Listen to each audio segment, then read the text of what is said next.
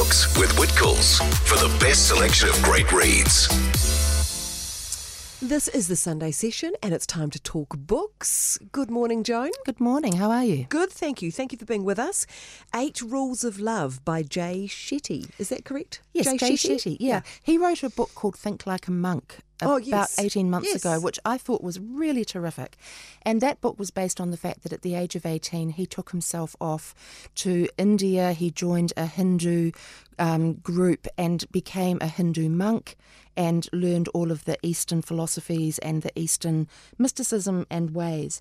And now his new book, 8 Rules of Love, which is subtitled How to Find It, Keep It and Let It Go, is work he's done which is based on all of that Eastern philosophy that he studied.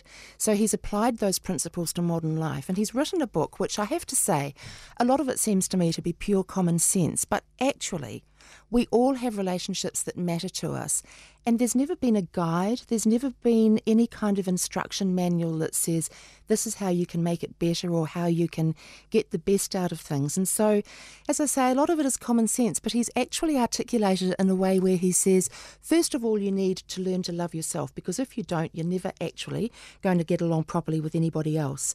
And he's divided the book into 4 sections, which is basically preparing for love, which he says is getting to grips with yourself, practicing, and then protecting, and then perfecting love. And it all makes a huge amount of sense to me. He's got lots and lots of sections in there where he says, try this, and he gives you an exercise or an instruction to help out. He's got some really quite insightful things. He says how you handle your differences is more important than finding your similarities, which I thought was really interesting. And he also says about arguing, which is a subject that many of us have had to contend with over time in relationships. He says that none of us want to fight with our partners, but if you try and live in a conflict-free zone, that actually isn't love, that's just avoidance. And he tells you actually how to have a damn good argument and how to manage it so that both of you come out of it better. It's very insightful, and I don't think any of it was breaking news to me, but to read it all in one place. Well, sometimes it's always good to have a reminder, isn't it, of what you know? Yeah, and there's a section in there also about breaking up and how you can break up in a way that you can survive. So it's I think, very useful. I'm presuming not on text, not via text. That's not his recommendation, no. Okay, Amazing Grace Adams by Fran Littlewood is your other recommendation today. This is a novel. It's her first book. For many women, this would, I think, speak volumes to them. It's about a woman called Grace who is perimenopausal, and she's sitting in a car on a sweltering hot summer day in London, stuck in traffic, and she just can't stand it anymore, and she gets out of the car and she abandons it and she starts walking. And the reason for her journey in the first place was that she was heading towards her ex-husband's house, where her 16-year-old daughter Lottie is about to have a birthday party to which she's not invited. And her heart's been broken, and she gets out onto the footpath on this hot summer's day, and she starts a journey to take a cake to her daughter for her birthday.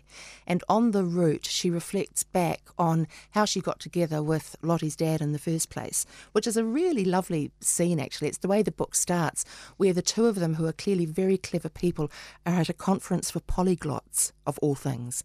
You know, people who speak lots of languages. Oh, right, thank you. So very clever people. And then it talks about how their relationship manifested and what went wrong, and now how things have ended up in this situation with her daughter. But I think there's a lot in here that women who juggle so much and have so much to contend with in their lives and want the best for their families and the best for their children and would do anything they can to make things right, suddenly just find that it's all completely overwhelming.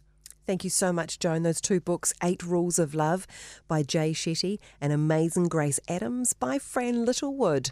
See you next week. See you then.